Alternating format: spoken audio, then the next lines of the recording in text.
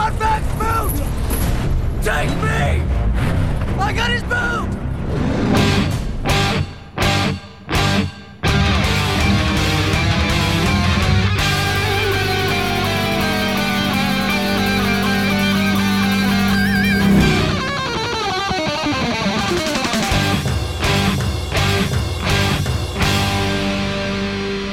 Welcome to the Mad Max Minute, and climb aboard for Mad Max Fury Road, 1 minute at a time. I'm Rick. And I'm Julia. And today we're talking about minute 53, which begins with the Bullet Farmer making his way through the impeded war party, and it ends with Immortan Joe putting his monster truck to good use. Joining us once again to pull the strings from behind the scenes from the Cabin Minute cast, it's Molly Balin. Hey, guys. So we kick off Wednesday with Furiosa loading the shotgun. If there's one major downside to shotguns, it's how much time they take to load, because you got to push each shell in one at a time. But eventually, that shotgun is going to do some real damage at some point, I'm sure. Yeah, I mean, it is a little bit time consuming to load the thing, but yeah, that's pretty devastating at short range. Thankfully, we cut away from that, so we don't have to sit there and watch do that. We need to check in with the war party and see all of those people that weren't buried by the initial falling of rocks.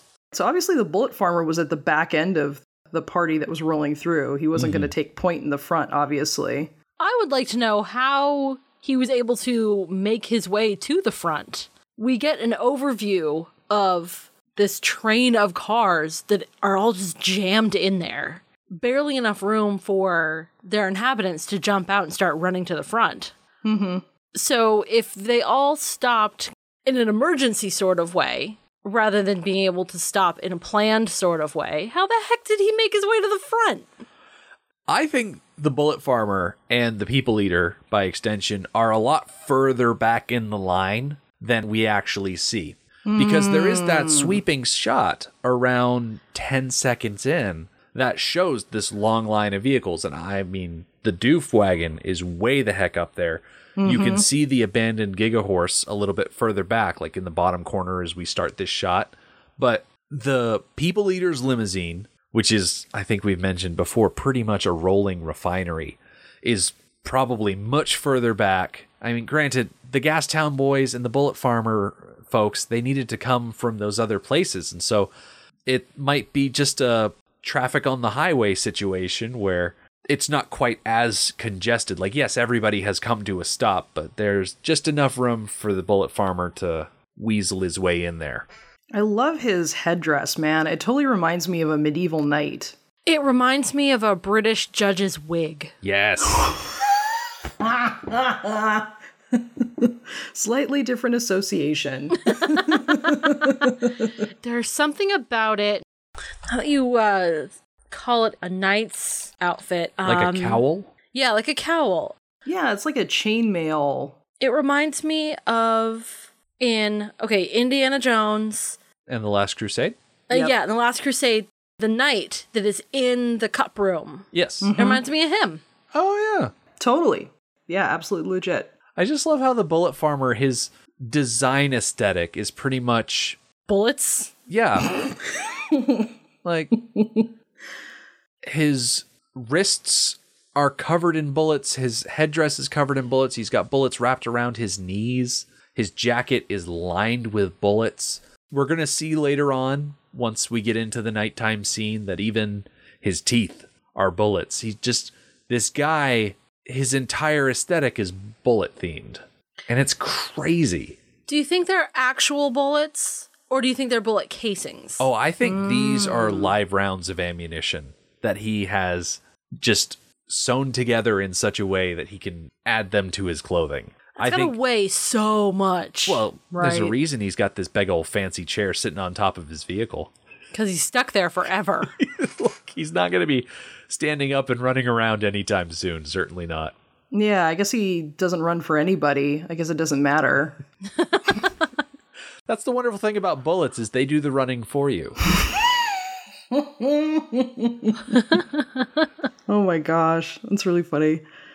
I love this guy. We have a couple of Farscape alumni in this. I was kind of curious because, like, I'm a huge Farscape fan. And he was a couple of weird aliens in Farscape.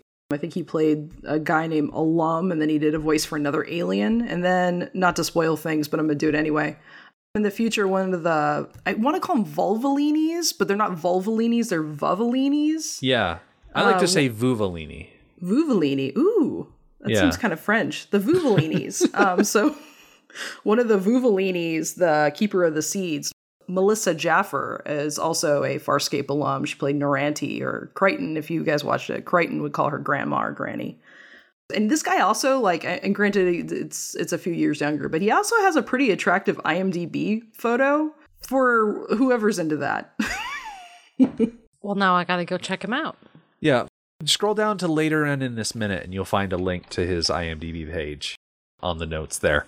Richard Carter. Yeah. The Bullet Farmer, who has come from the Bullet Farm, as Furiosa so helpfully noticed last week, he is driving something called the Peacemaker, and it is a modified How and How Ripsaw EV1 Extreme Vehicle 1 with a Valiant Charger body slapped down on top of it. If you are interested in seeing this type of vehicle in action in other contexts, there is a different build of this same style of vehicle in, I think it's the 8th Fast and the Furious movie that Ludacris gets to drive around. Ooh, interesting. The other thing I read about this is that this vehicle was highly regarded as the most dangerous vehicle on set. Oh, yeah.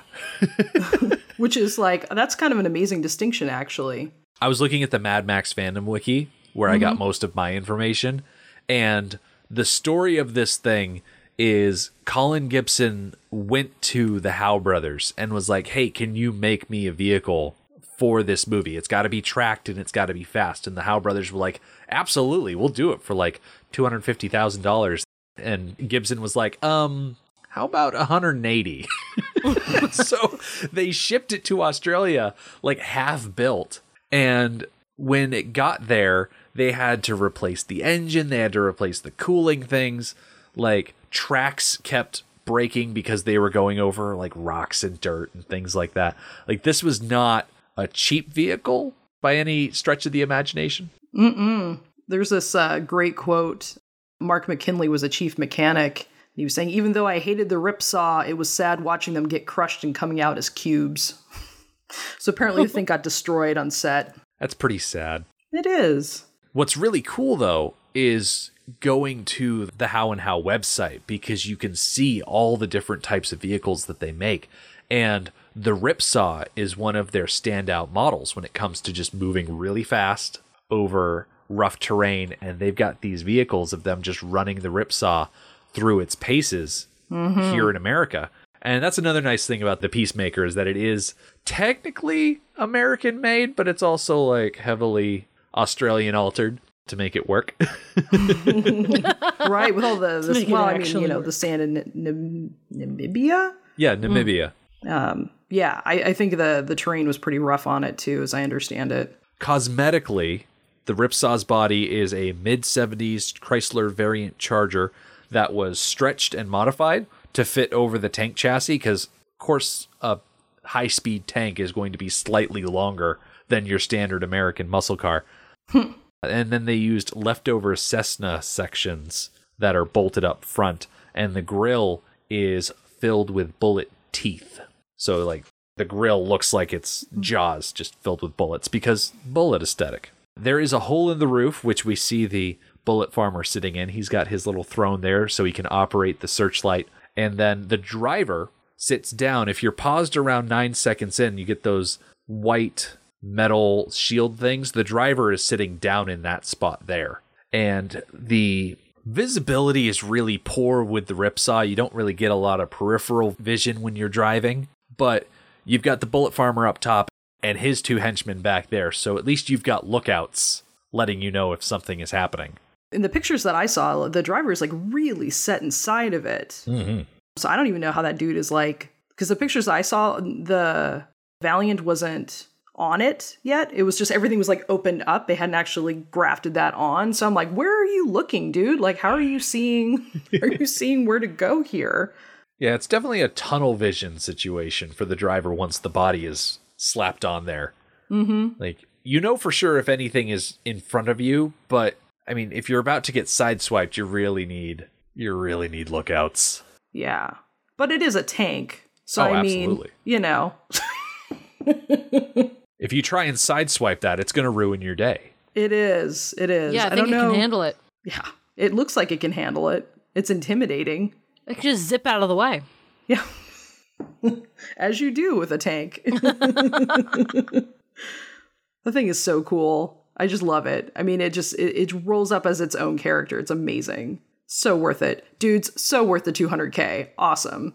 And I love how the people in the movie call it the Ripsaw. Mm-hmm. The subtitles say, make way for the Ripsaw. And I'm like, well, wouldn't they call it the Peacemaker? And I'm like, well, you know, these are guys out in the desert. They know it by two names. They're going to use at least one of them. Mm-hmm. When I heard them call out "Make way for the Ripsaw," I was imagining some sort of vehicle that is also a tool for breaking through the rocks. So when I saw this pull up, I'm like, what did the blades come out of that front grill area? I was still trying to figure out why this was called the Ripsaw. Oh, you know what we need to see in a Mad Max movie? You know those giant excavators that are literally the size of an office building? Oh, yes. Like the big Giant. earth movers. Yes, we need to see one of those. Totally. Isn't there like in Transformers, isn't there some sort of like weird...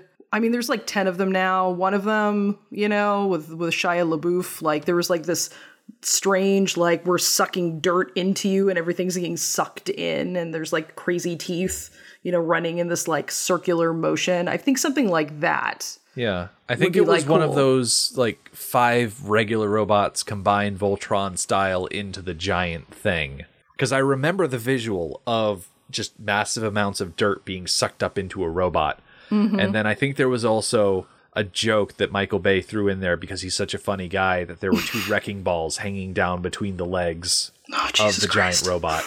Oh, he's so clever. But I think not enough people went and saw the Mortal Engines that you could do a Mad Max movie with a giant rolling city built on one of those excavator platforms.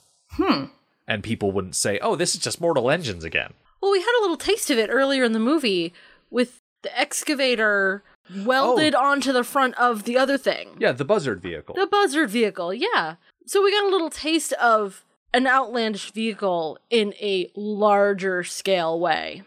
So as we're getting into the tracking shot going through the canyon, you can really see how most of the space is taken up by those smaller pursuit vehicles. A lot of Citadel vehicles, but also a few Gastown vehicles in the Polecats that have driven up. And really, they're just kind of hanging out at this point. But as we get closer to the rocks, we realize that Joe has abandoned the Gigahorse and is standing at the front of the column, really doing what he does best, which is control the situation, delegate responsibilities, be a commander, which is just what he does. Mm-hmm. Right or wrong, he's good at it. Right. I have to imagine people follow him for a reason, you know, and despite the tyrannical nature of how his water distribution works, there is obviously, he has a compelling management style, obviously, that keeps people attracted to him and willing to follow him. Mm-hmm.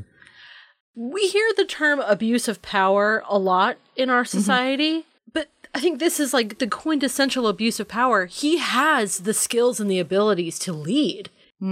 He is a commanding speaker, and he has led and won in combat, and he has imposed an organization upon this group of people that is kind of working. But then he turned it tyrannical and made it into this crazy cult. If he had just led like a normal leader with some sort of moral compass, this would still be an organized society. They would still be thriving and alive, but it wouldn't be this insane cult. I don't want to keep going back to the comic every week, but I mean, it's already too late for that, and I already have plans to reference it later on in, pretty sure, this episode. But you're saying that would assume that Joe was ever a good guy. Like, Joe was never a good guy, and when people started chanting about him being an immortal figure, I don't think he stopped it at all. Because he pretty much ran his war party the same way that he does run the Citadel.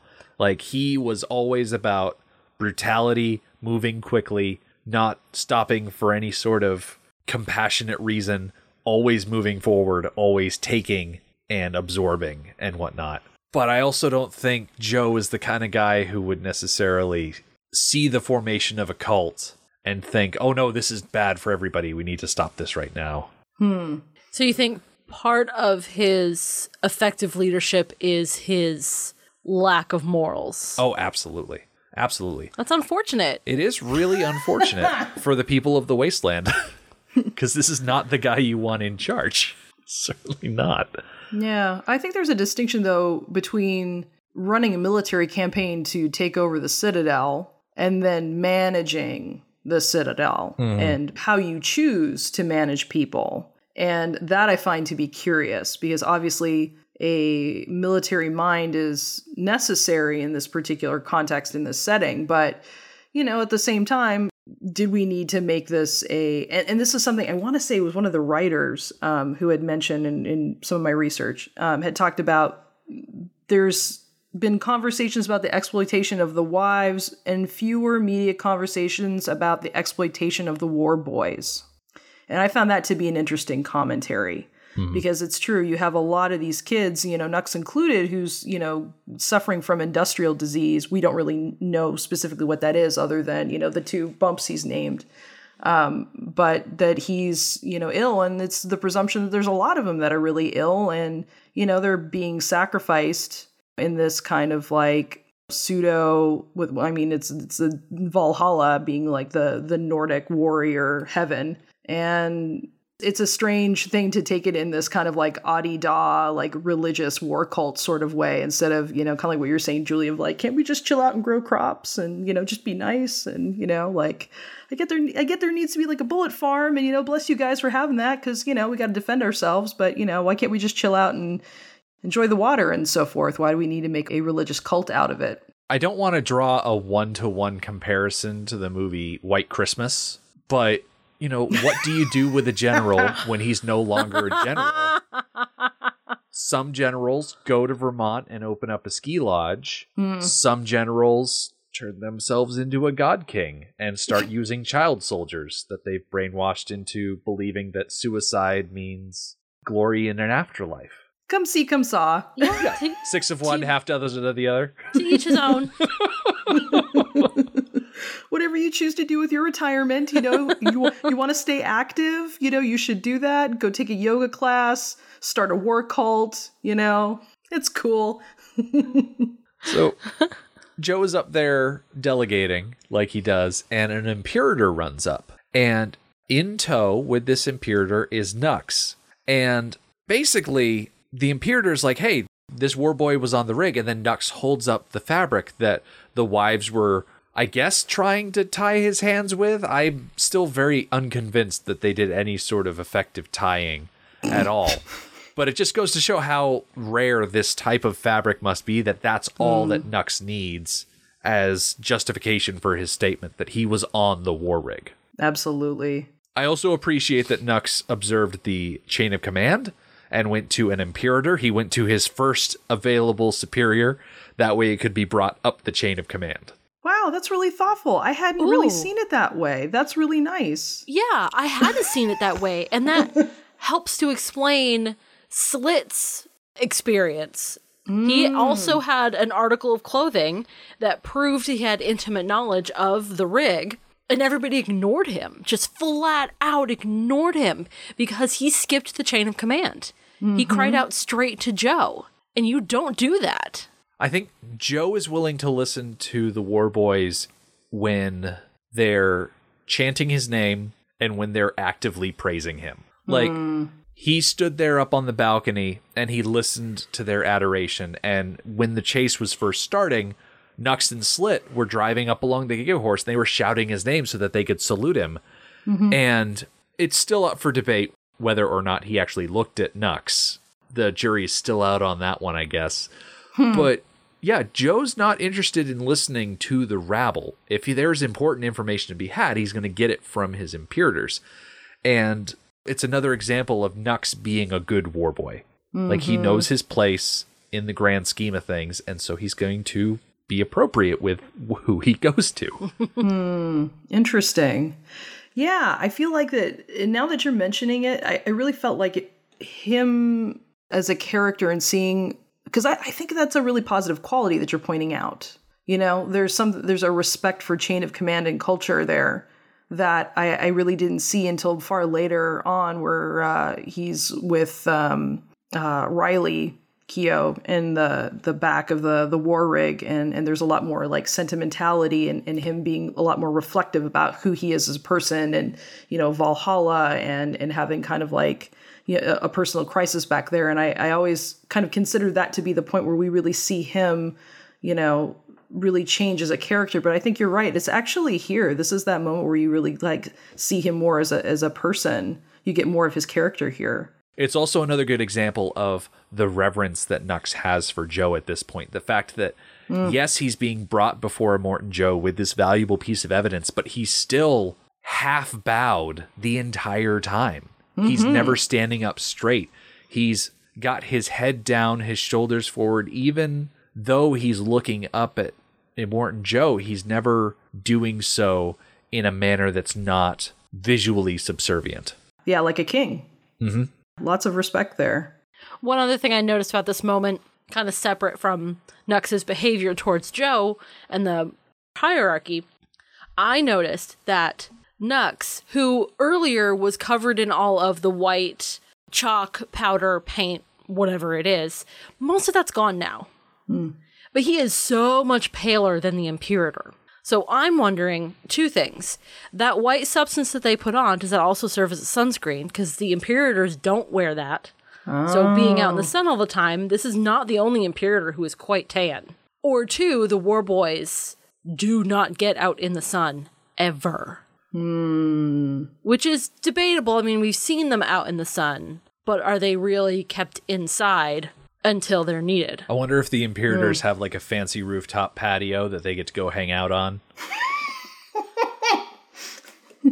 Okay, joking aside, they probably do have access to nicer spaces that might include sunshine and fresh air. Like an officers' club. Yes. Right. I always interpret it as they were very ill. And now that, and they're painted up, but because they're hairless, like you don't see any like, sweet chest hair on the War Boys. And I understand that they're young, but at the same time, like, look, a 25-year-old dude is going to have some level, like everybody looks like they have alopecia. So I always associate that with the industrial illness.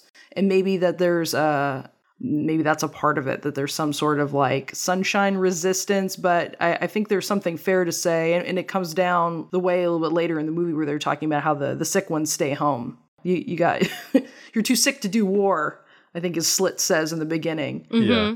I think you make a really excellent point though, Julia, that maybe this is just like, what do they call it? Like zinc oxide, the really heavy duty sunscreen? Yeah, the stuff that like you see on people's noses in TV and movies. Mm-hmm, totally. Yeah. I think that's also, I think, a fair assessment that maybe that's what that is. Maybe. We have thought before, I can't remember under what context, that the Imperators seem to be the oldest men around. Oh, in the Citadel, there was an Imperator who had some stubble on his face, and it was gray. The Prime Imperator. The Prime Imperator. So maybe you get to be an Imperator because you're relatively disease-free. I think we've mentioned that before. Yes. It feels familiar. Yes, with our that's what I'm production saying. schedule, We have talked about it before. Yeah. Yes, we've I talked can about it never before. keep it straight. Oh, that makes a lot of sense. I didn't see that before, but that totally makes sense. That you would have like your officers. Now I can't get like officer training school or like officers club out of my head now in that context. But like, I think you're right. That must be, because that's also what part of this is the search for healthy young, perfect healthy young that Joe has. Mm-hmm. His sons being, I don't know, having some sort of like genetic issues. Rictus obviously is on oxygen, I mean, he looks awfully like buff and healthy, but, obviously he's not entirely. His other son who was the lookout, obviously also on oxygen. Mm-hmm.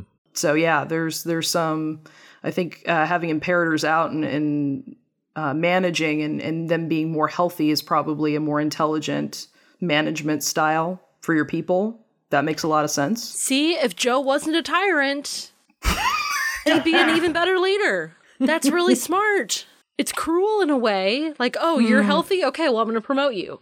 Oh, you're not so healthy? Okay, well, then go do my battles for me and die gloriously. Right. So but it makes there's sense. still cruelty there. Yeah, it is. But it's smart. It also makes sense logistically. Yes. You're expendable. You're not going to be around very long anyway. So here you go.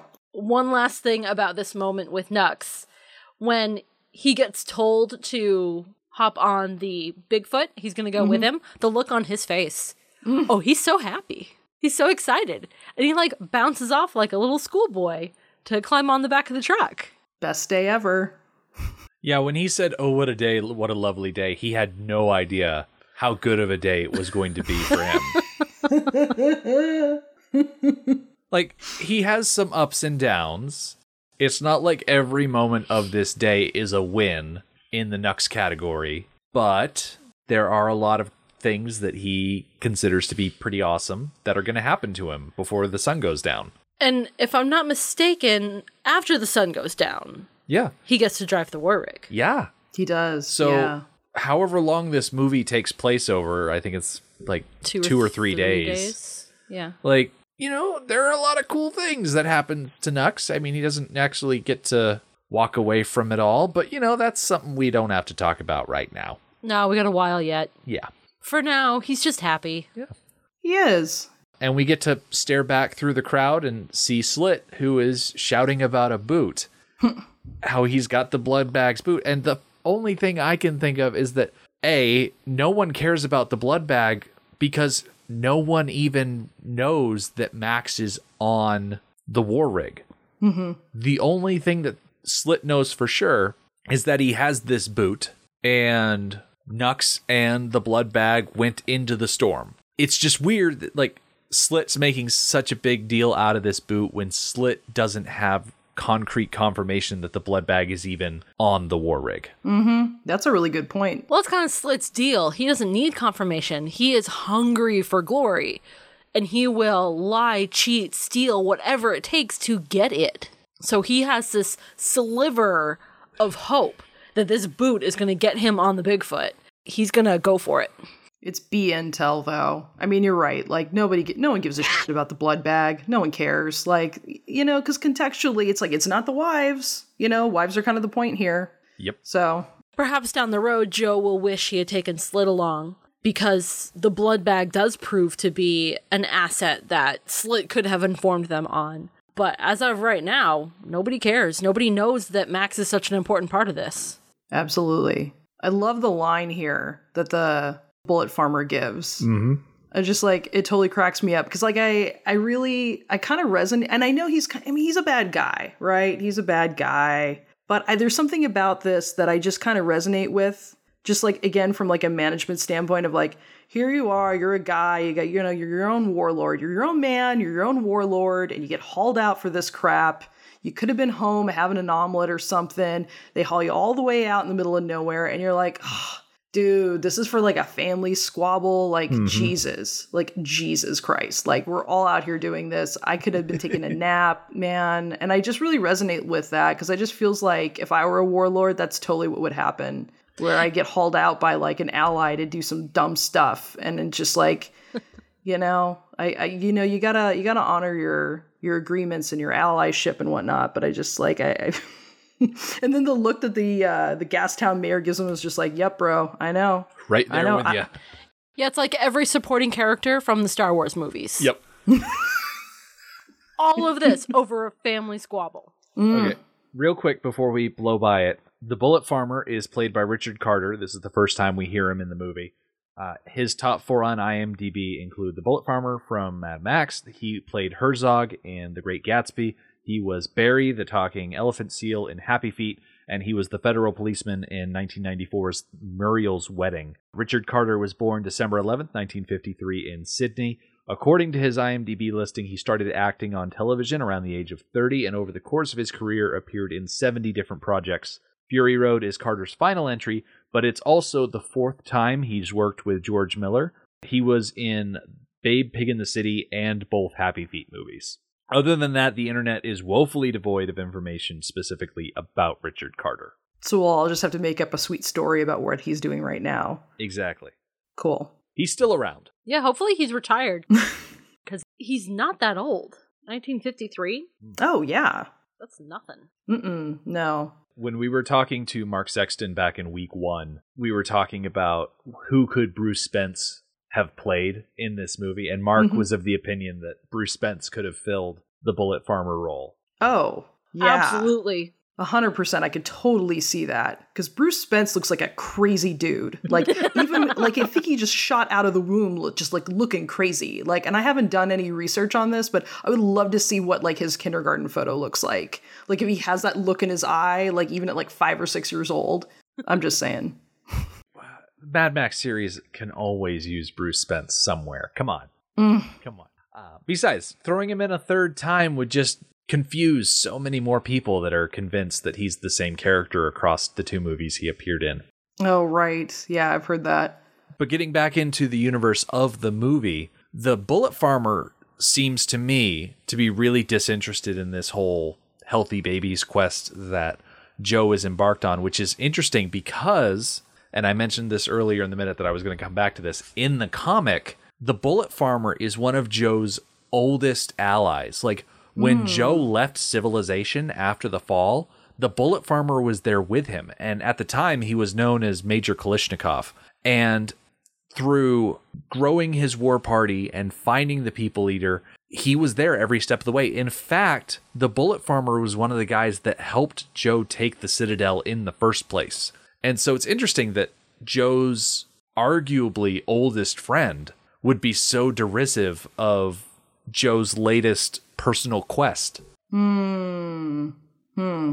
may be one of the only people who have a comfortable enough relationship personally with Joe to feel comfortable making a comment like this. Right. That's entirely possible, too, that given the long-standing relationship, that does not come out as a treasonable offense to say. You know? Yeah. And this comment really kind of made me think about Auntie Entity. They have the same, I guess, approach to leadership that Auntie, she was so concerned with leading her community, her town now, and making it hers, making herself more powerful, making it work, making it a great place. But she never thought about what was going to happen when she was gone. Who was going to hold it together? Who was going to follow her as the leader? If the Bullet Farmer doesn't really care about having healthy offspring, what's his plan? Right. Doesn't seem to have one. Yeah. Right. The Bullet Farmer and the People Eater may not have God King status like Joe has, but they still have king status.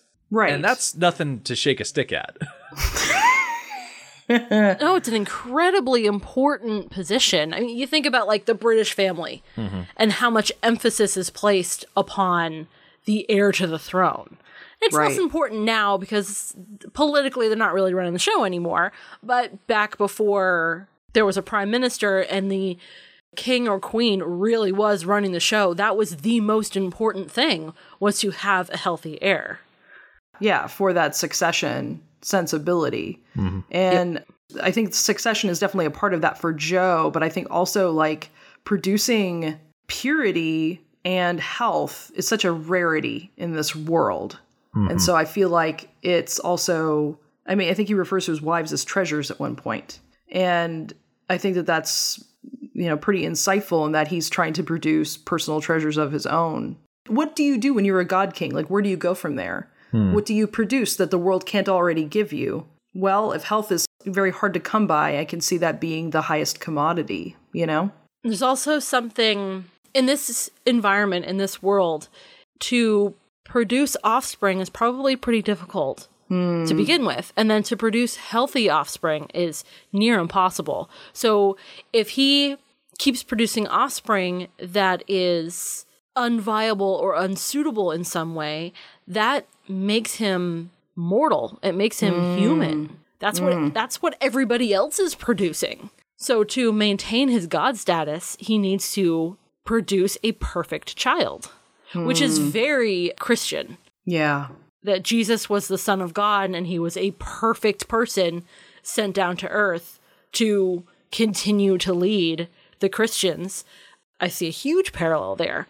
And if Joe can't do that, then is he really a god? And that might just be a part of the succession plan in and of itself, is that perception of a messiah and perpetuating that. Maybe even less so than succession itself is just the perpetuation of the perception of Immortan Joe. Man, talk about big shoes to fill. Being the viable heir of a warlord. I mean, I can imagine that Joe's frustration over not having an heir was a big contributing factor to the wives wanting to leave, because if he's constantly being frustrated by something that he doesn't have direct control over, he's going to lash out in the only way that he knows to lash out, which is violence. The man lives by violence. So aside from all of the terrible things he does to produce heirs, once those heirs don't become viable, it's equally as bad. Just another reminder that, hey, everybody, Joe is the antagonist. He's the bad guy. You're not supposed to like him as an individual. Like, you can like him as a bad guy and say, oh yeah, he was a really good bad guy, but don't model your life after Joe. Just a good rule of thumb. A gentle reminder. You're allowed to like antagonists, but don't make them your personal heroes. It's a good disclaimer for the show. Yeah. Don't become like Immortan Joe, kids. Yeah. So the last thing we see this minute is the Bigfoot rolling up and over the rocks. It's kind of like one of those old commercials from the 80s and 90s of the wind-up monster trucks, and then they hit the rocks, and then the claws come out, and they just climb up and over them. I think Galoob made one called The Animal that I really like, but they're going their way, and as for us, we will be back on Friday, going our own way. We'll be back with Max and Furiosa as they try to outrun the Rock Riders, but those pesky little devils on their dirt bikes, they're quick, nimble, and of course, packing explosives. The Mad Max Minute podcast is a fan project by Rick and Julia Ingham. The Mad Max franchise was created by George Miller and Byron Kennedy, is presented by Kennedy Miller Mitchell Productions, and distributed by Warner Brothers. Mad Max Minute is produced and edited by Rick Ingham. Our opening music is Verdi's Dies Irae by Daniel Bautista of danielbautista.com. Our home on the internet is madmaxminute.com. You can follow us on Twitter at madmaxminute, like us on Facebook by searching for Mad Max Minute, and join our Facebook listener group, Mad Max Minute Beyond Microphone. If you'd like to support the podcast, visit madmaxminute.com, where you can see what's in our TeePublic store, join our Patreon, or even donate to the show to help us keep the tanks full. Thank you for joining us for Minute 53 of Fury Road. We'll see you next time.